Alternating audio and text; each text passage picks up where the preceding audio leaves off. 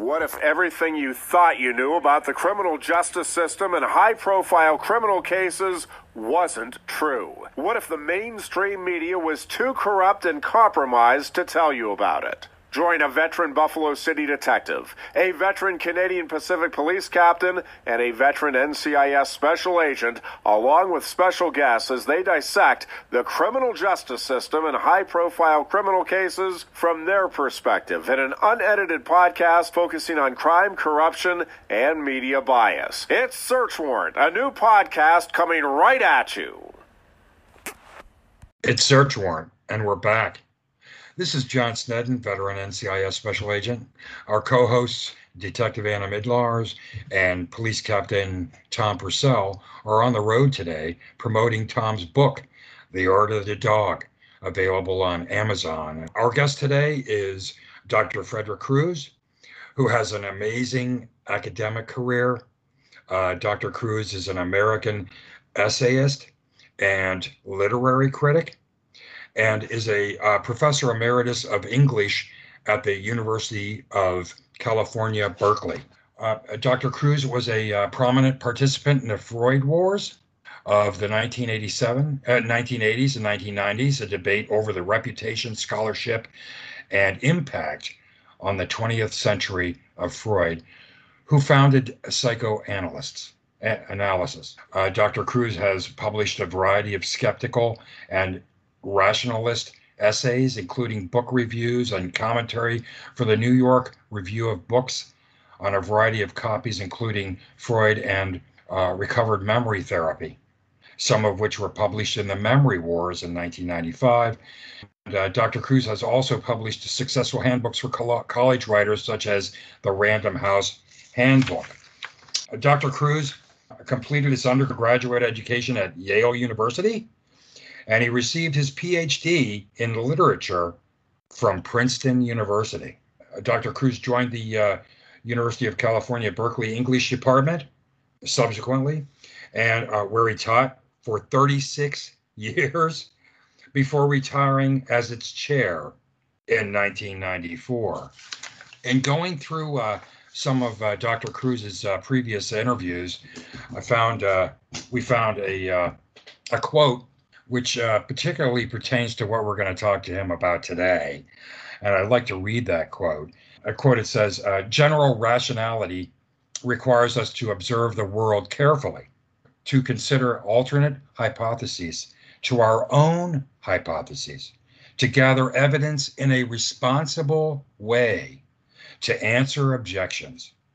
These are habits of mind that science shares with good history, good sociology, good political science, good economics, what have you. And I summarize all this in what I call the empirical attitude.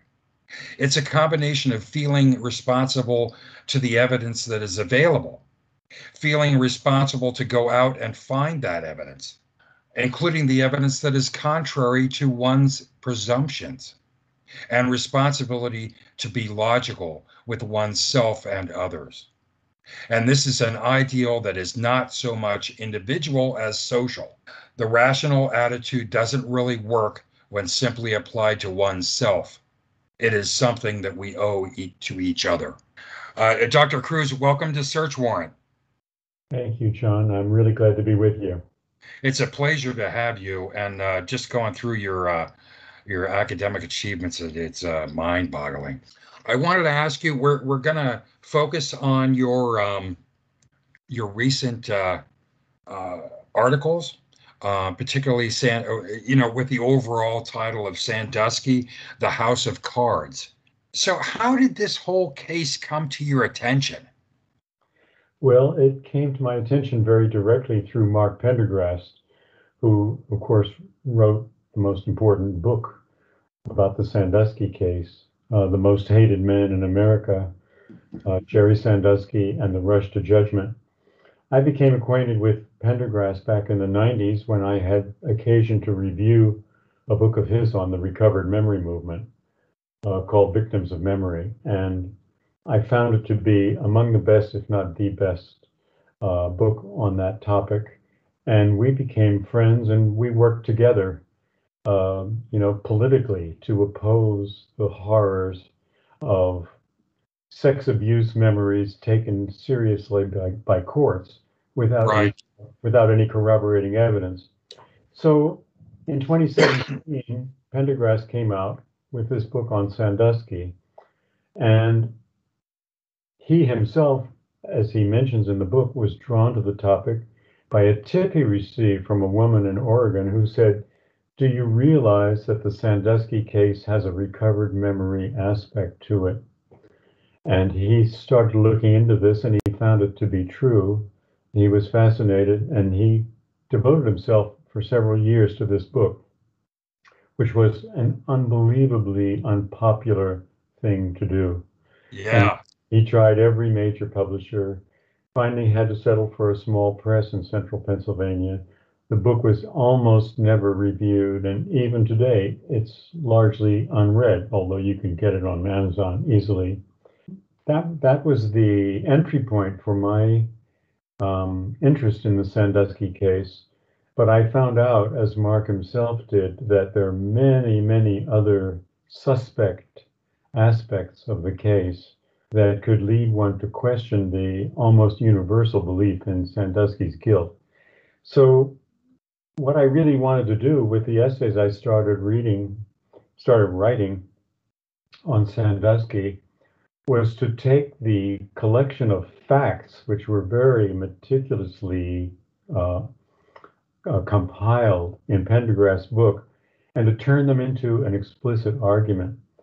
Pendergrass doesn't actually argue that Sandusky is innocent. He leaves that door just a little bit open, but it's perfectly obvious what he does believe. And what I've tried to do in several essays is simply take all those facts and marshal them in a reasonable way to show where they seem to lead. And of course, where they seem to lead is directly to Sandusky's innocence. I understand. Now, Mark Pendergrass's book is the most hated man in America. Is that right? Right. Now, am I correct in understanding that Sandusky, the House of Cards, which appears on Medium.com, right? Yeah. Is like a overarching title for several articles that you've written. Am I right on that? Well, that's not exactly right. That's a very long essay that I wrote that tries to look at the case from every perspective that I can think of. It's much too long to be seriously published in a magazine, which is what I aspired to. And so when I got a little bit of a nibble from a couple of magazines, I wanted to condense it. I wanted to make it much more accessible to readers. So the ultimate condensation of that article is one that I almost got published last July, Yeah. called Saint Sandusky ? And that's up on Medium too. So on Medium now you can find one little piece by me explaining how my piece did not get published, and another one called Saint Sandusky, and then the much longer one called Sandusky, the House of Cards, which Okay. nobody needs to read both of those. Either one will do. But the point is, Saint Sandusky is only about the question of whether or not Jerry is innocent, whereas Oh, Sandusky, the House of Cards, tries to look at the whole political and social framework of the case. understand. Now, could you take us through? You had alluded to the fact that you had several entities that were interested in publishing that, but then it took on a life of its own. Can you explain what happened? Yeah. Well, there was one major magazine that came pretty close to publishing one of my essays. I won't go into that. I did succeed in getting one essay up on the website of Skeptic magazine. That was the first thing I did back in 2018. But when they promised print publication of that article, it never came out. And the reason it never came out was that they got a tremendous storm of protest from readers and from their board of directors, so on and so forth. So the article was just killed. But last December 2020, I was contacted by an editor at a magazine of religious opinion called First Things, basically a Catholic magazine. The editor wanted me to write about something else, and I said, actually, I'm not the person for this, but by the way, everybody who writes to me has to read the stuff I wrote on Sandusky, so here it is. And she, it turns out, had read Pendergrass' book. Wow. And she was already, half convinced in the thesis of my essay. So she said, we'll do it. But of course, you'll have to condense it greatly because I gave her the long version. So Right. we spent 6 or 7 months honing that article down to the shape of Saint Sandusky. And to my surprise, she succeeded in convincing her senior editor there and the entire staff of the thesis of my article. We had a whole slew of magazine editors who believed in the innocence of Jerry Sandusky is absolutely unique. So the article was supposed to be published in print and online around July the 5th. And by the previous day, the board of directors of the magazine had said no. And this was a group of influential Catholics who had absolute censorship control over the content of the magazine, and they simply killed it. And they killed it on the grounds that the Catholic Church was already in plenty of trouble over pedophilia, and they didn't need any more discussion of that. Oh my God. Yeah. So, I mean, this was told to me. I mean, I have an email proving it from the editor. I find it very scandalous, but I also find it very ironic because the church has gotten in a great deal of trouble by trying to cover up pedophilia. It's bad enough. Yeah, exactly. To have it happen, but when you cover it up, you make it worse. And here's another cover up. They just instinctively want to keep you from knowing about it, which is exactly the wrong attitude. Yeah, it certainly sounds that way. That must have been crushing for them to say yes and then turn around and say no. It was crushing for me, but it was also crushing for the editors. They were shocked. They really felt humiliated by this. Yeah, I guess once you say, yes, I'm in, and then have to backtrack, I guess that's really, takes a personal hit. I'll tell you that I insisted on getting a full fee for the article, and I gave it to the Jerry Sandusky Defense Fund. Awesome. That's great. I would really like the, our audience to take the time to, as you suggested, read Saint Sandusky. So I don't want to go into it piece by piece, but if you think about what you've written, is there any particular thing that you think is most compelling, or do you think it's a totality of circumstances? Well, the public, of course, is 99.99% convinced of Sandusky's guilt. What the public remembers, ironically, is chiefly the little boy in the shower, the McQueary incident, whereby supposedly Sandusky was seen raping a 10-year-old boy. Ironically, the jury didn't convict Sandusky on that charge. It was just too old, and there was too much contradictory, wavering testimony involved in it. So that's a kind of funny aspect of the Sandusky case, that what he's most hated for is something that he was never convicted for. But then there were plenty of other cases that came up at the trial, 8 accusers, and also another story about a janitor who had supposedly seen Sandusky molesting a boy. It's very, very hard to know where to begin attacking such a scenario, or even whether one should begin attacking it.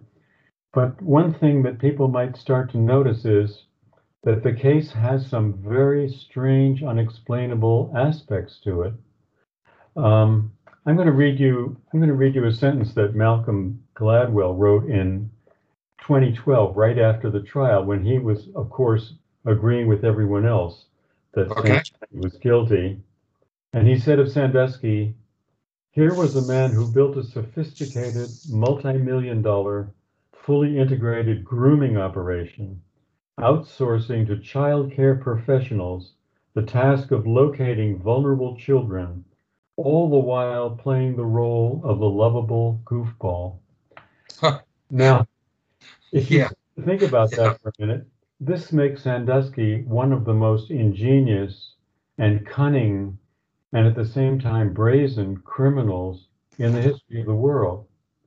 He convinces thousands of people that he's just a simple, good-hearted guy who enjoys having fun, and all the while, by founding a charity which helps thousands of boys stay out of trouble and straighten out their lives, what he's really doing is collecting a relatively small number of boys for his own sexual satisfaction.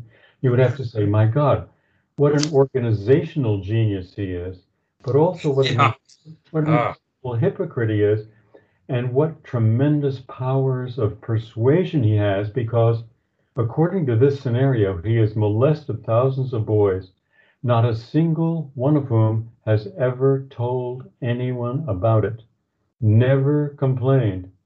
Indeed, when we come down to the 8 accusers in the trial, we find boys who remained friends with Sandusky right up until the time of his indictment. They loved Sandusky. They cultivated him. He took them to football games. They had family friends. He went to their graduations. He went to their weddings. There was no indication whatsoever that they harbored any hostility to him, much less that they were molested by him. And then look at this. We're talking about teenage and preteen boys here, heterosexual boys. So far as we know, none of them were gay. What is alleged by about 4 out of these 8 boys? It's alleged that they were raped orally and anally over and over again by Jerry Sandusky, often in his own house, often in his own basement, okay? Now ask yourself, can you imagine a boy of 12, 13, or 14 having been viciously raped and going back for more? Making appointments with the rapist to do the same thing? In some cases, there are hundreds of alleged sex acts between Sandusky and these boys. Why did they do it? How can you explain it? When some of them were asked how they can explain it, they said, well, I didn't remember it at the time, but I remember it now. All of this is just incredibly phony. It's obviously phony. So if you start to ask questions about things like that, in my opinion, what you should do is go back chronologically and try to reconstruct the series of events that led to these accusations. And that's what I do in the long essay called Sandusky, the House of Cards. It begins with the earliest episodes and goes right through. And here's what you find.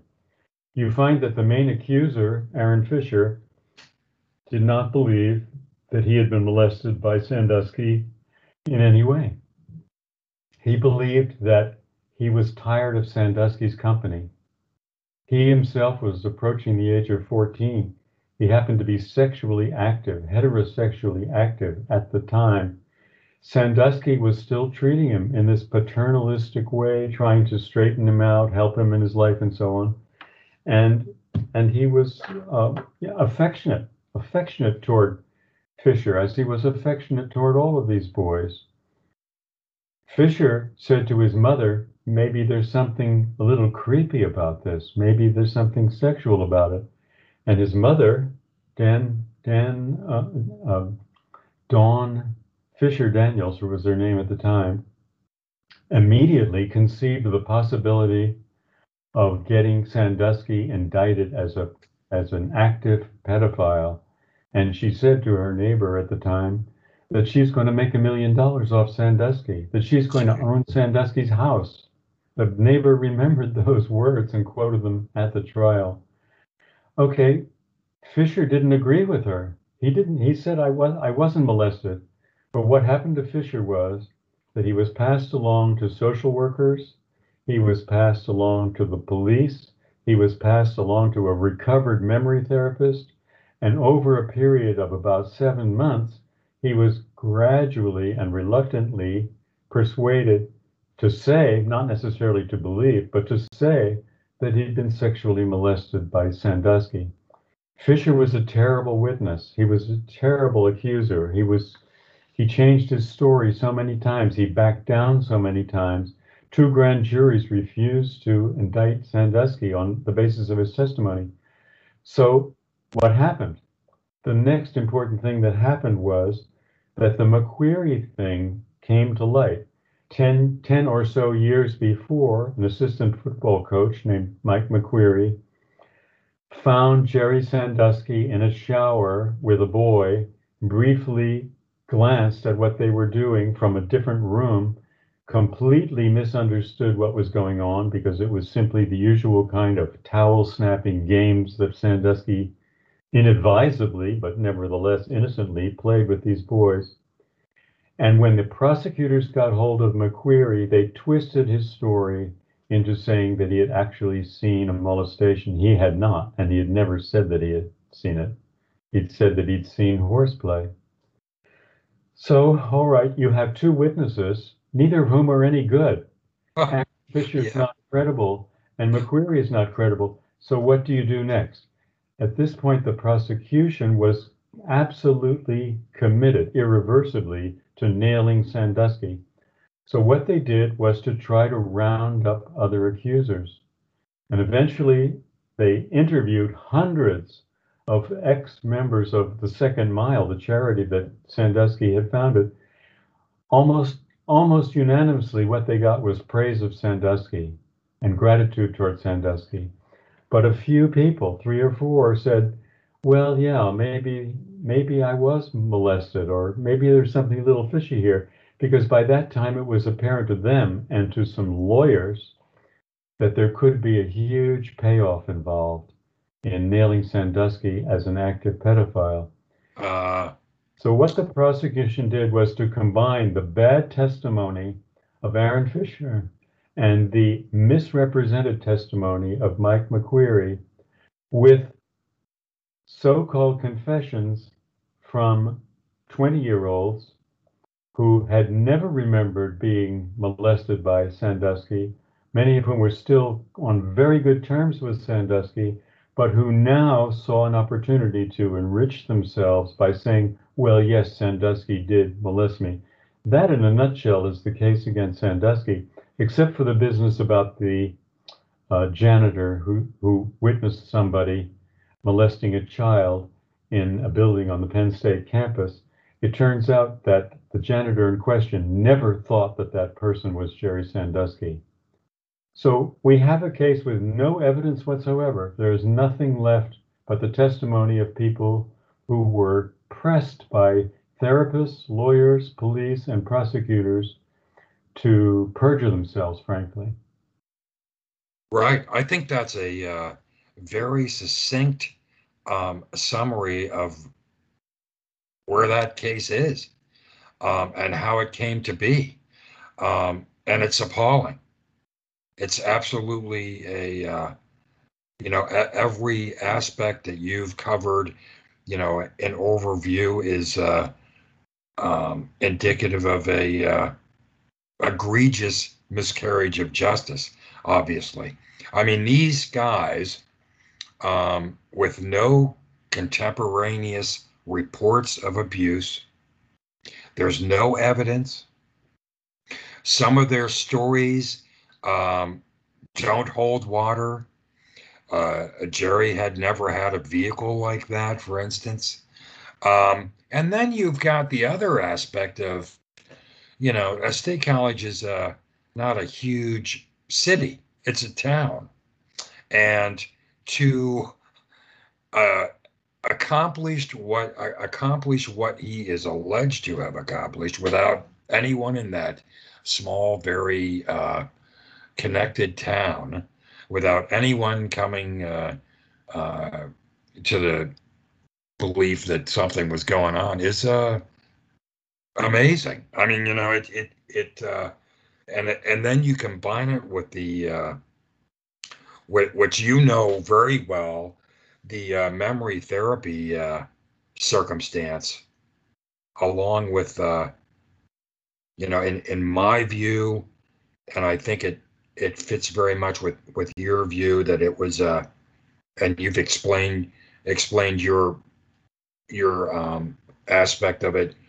I would say it's they had a predetermined conclusion, and they certainly did everything they could to develop things that would fit into their predetermined conclusion by, to some degree, reverse engineering of what the faulty information that they had.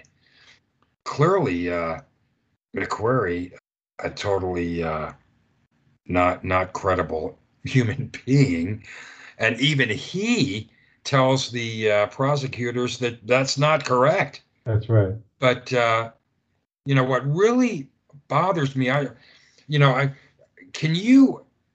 when you think about the prosecution of this case, I mean, what is your interpretation overall of the prosecution of the case?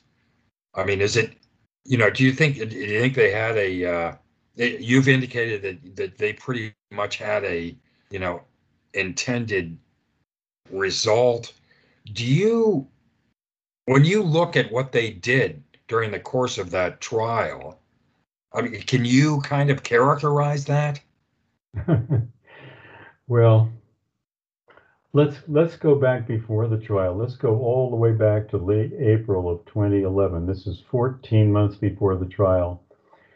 That was a period in which the prosecutors were already convinced to go ahead with the prosecution no matter what happened, but at the same time, they were spinning their wheels. They weren't getting anywhere. What did they do?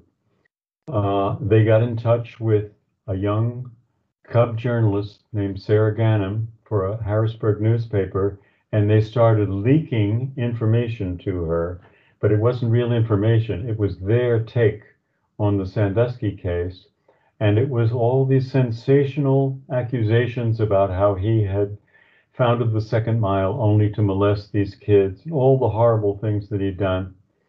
Her articles were picked up in the national press and all the media, and within a few months, Sandusky was already the most hated man in America, and he had not been indicted. So the prosecution was already committing felonies. By May of 2011, they were committing felonies by deliberately leaking their own contributions to grand jury proceedings, which were absolutely supposed to be secret. And it went on from there.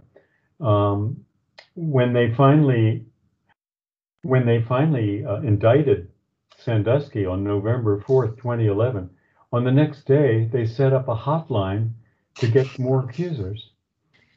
They set up a phone line to solicit people to say they'd been molested by Sandusky.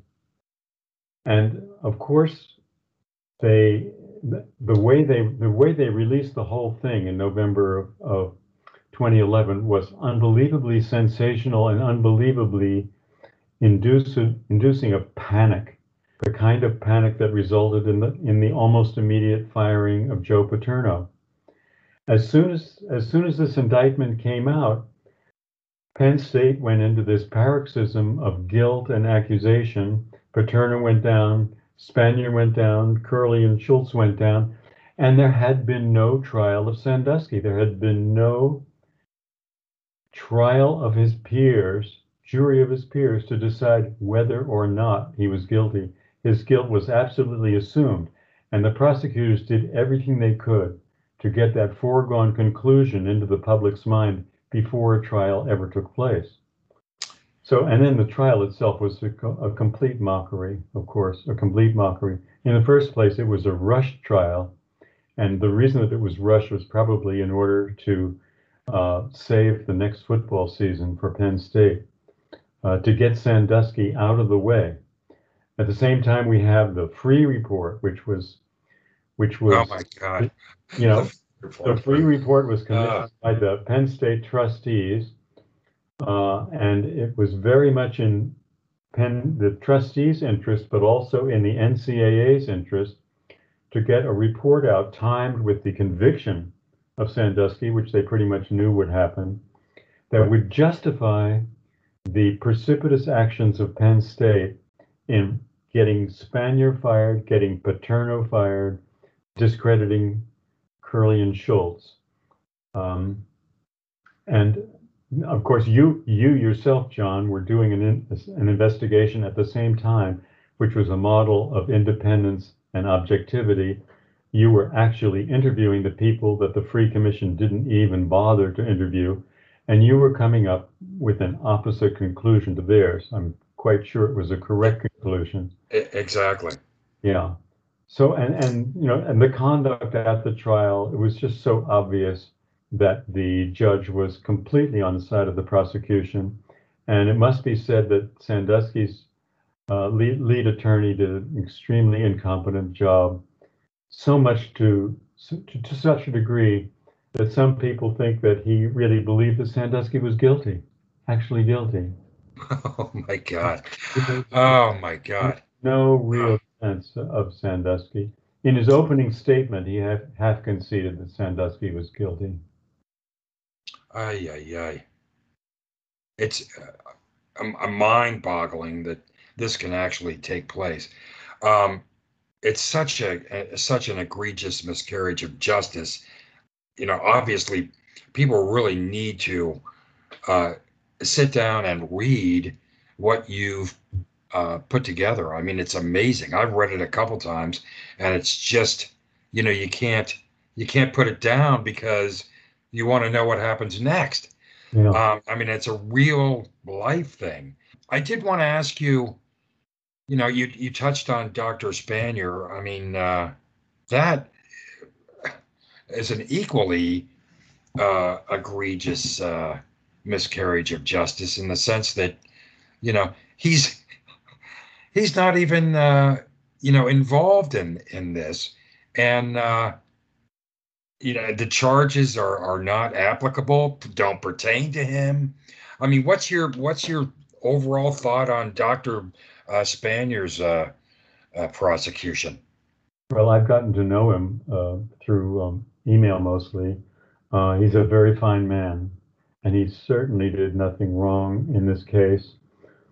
The prosecution, in order to make hay out of the McQueary accusations, had to implicate Spanier and his vice president and his athletic coach in covering up the so-called crime of Sandusky with the little boy in the shower. You mean Tim Curley and Gary Schultz? Curley and Schultz, yeah. Okay.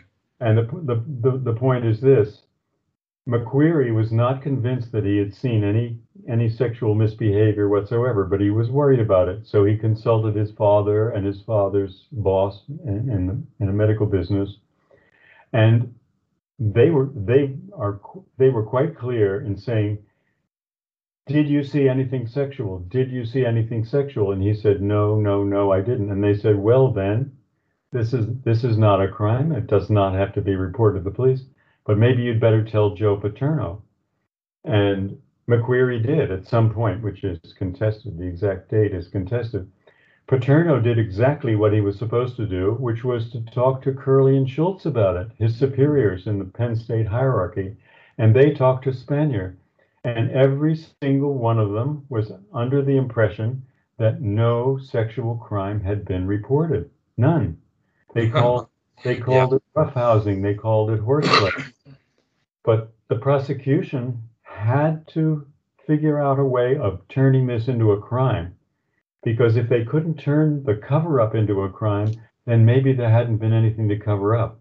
Right. And of course, as you know, and as you figured out in a period of weeks, really, that exactly that was true. There was nothing to cover up. Yeah, another aspect to this is, the conspiracy charge. And I had conducted my investigation, and the state, and Louis Freeh had no idea that the federal government was there investigating the same case.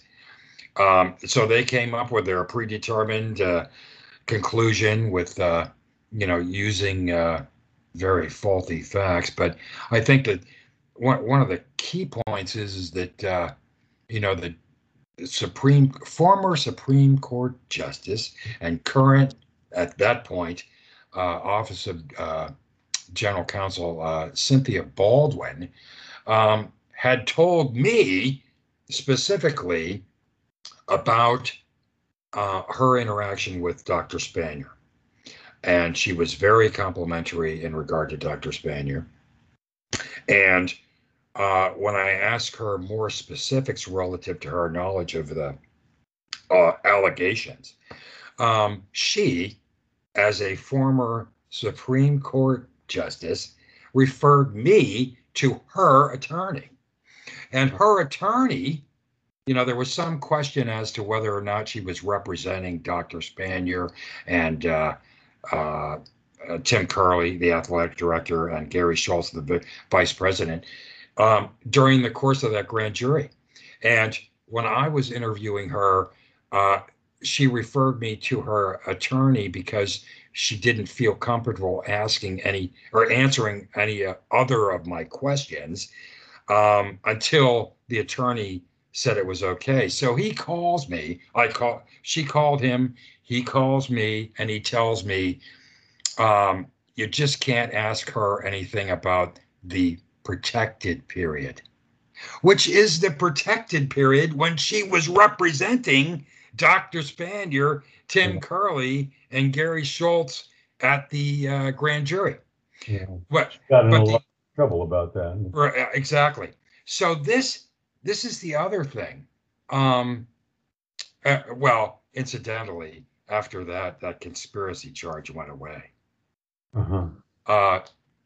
Anyway, and if you look at the dates that occurred, it's very telling as to somebody learning that the federal government was looking into that case.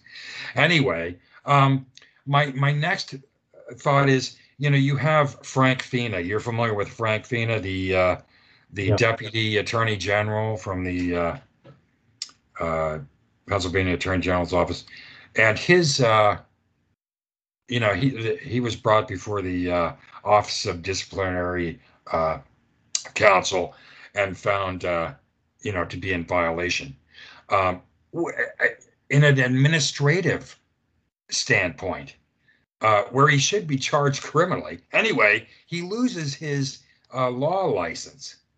So he's, there's a lot of prosecutorial misconduct in this case that can be, clearly defined. But what really bothers me is, and people don't seem to understand this, is that you have various levels of the Pennsylvania judiciary ruling on the case, on appeals on that case, knowing that there was prosecutorial misconduct in that case. What judge in their right mind is not going to say, stop everything, determine what the prosecutorial misconduct was and how it impacted on that case? I mean, how do you feel about that? My mind explodes when I think of a judge ruling on a case, knowing that there's prosecutorial misconduct in the case. Right. Well, judges in Pennsylvania are elected, and so at any given moment, a judge may be pulled in the direction that you're talking about now, the direction of justice, and a different direction, which is that of getting reelected. In Pennsylvania, if you mention the word Sandusky in anything but a negative context, context, you're not going to be reelected to dog catcher. Well, that really justice has not been served in this case. Clearly, no. I mean, there's a lot of prosecutorial entities and investigative entities that clearly went outside the lines, and they need to be criminally prosecuted. Yeah. You know, I mean, there's no question. Just taking a look at the prosecutorial misconduct would cause a person to, I mean, if they really saw that, if they would read and understand what happened in that case, the prosecutorial misconduct on its own is exceptionally appalling. Any one of those incidents of prosecutorial misconduct, a new trial would be granted for an individual. Absolutely. It's just, and the other thing I would say is, because of the depth of prosecutorial misconduct in this case, that, I mean, myself as a federal agent, if I had a case that there was some kind of prosecutorial misconduct involved in it, every case that prosecutor worked on would be tainted, would be considered tainted. Therefore, everything that the currently disbarred and discredited Frank Vena, every case that he worked on, any prosecutorial effort that was taken would be tainted, and every one of those cases should be looked at and reworked. Yeah. You know, one aspect of this is that when the indictment of Sandusky came down, it turned out that Curley and Schultz were targets also of the prosecution, and no one could figure out why at first. But a reasonable explanation that came to light is that the prosecutors were looking forward to the trial of Sandusky, with Curley and Schultz testifying in his defense, right, exonerating him in the McQueary shower incident. Right. So prosecuting Curley and Schultz, Frank Vena neutralizes them and makes them ineligible to be objective witnesses in a forthcoming trial of Sandusky. Is probably a brilliant move, but it's also absolutely evil. Yes, exactly. I mean, you cannot look at this case without that coming to mind. I mean, it's a completely appalling miscarriage of justice. Well, Dr.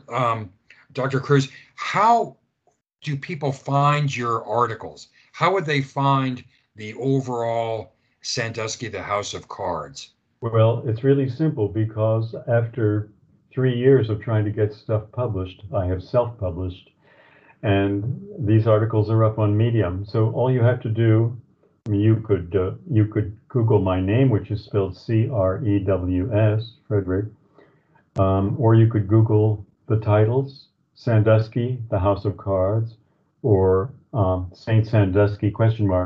It's very easy to find. Very easy to find. Probably if you just put my name up on Google, they would show up. So that's why they're on Medium. They're easy to find. But it would be nicer if they were in some national magazine with actual subscribers. I think if people really take the time to look through your articles there, you know, and you've touched on everything a little bit without going into significant depth, but your articles do go into depth, and I think that it's well worth a read.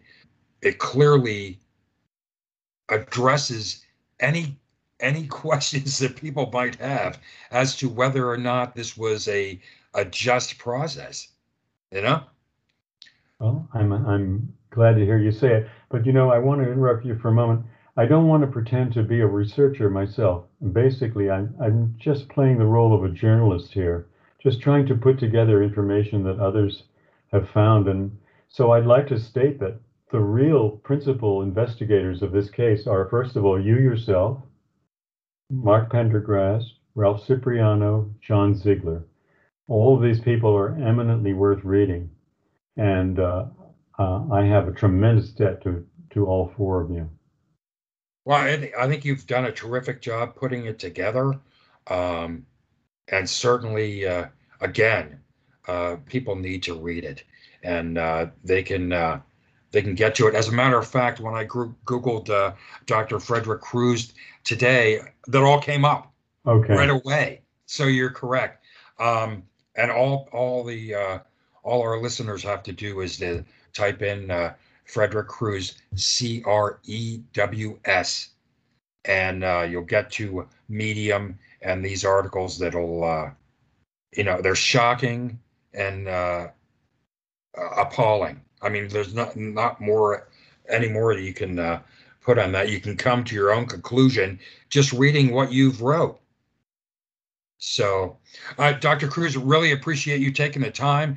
We'd like to have you back when my compatriots are available, and hopefully we'll do that in the extreme near future. Dr. Crews, thank you very much. Thank you.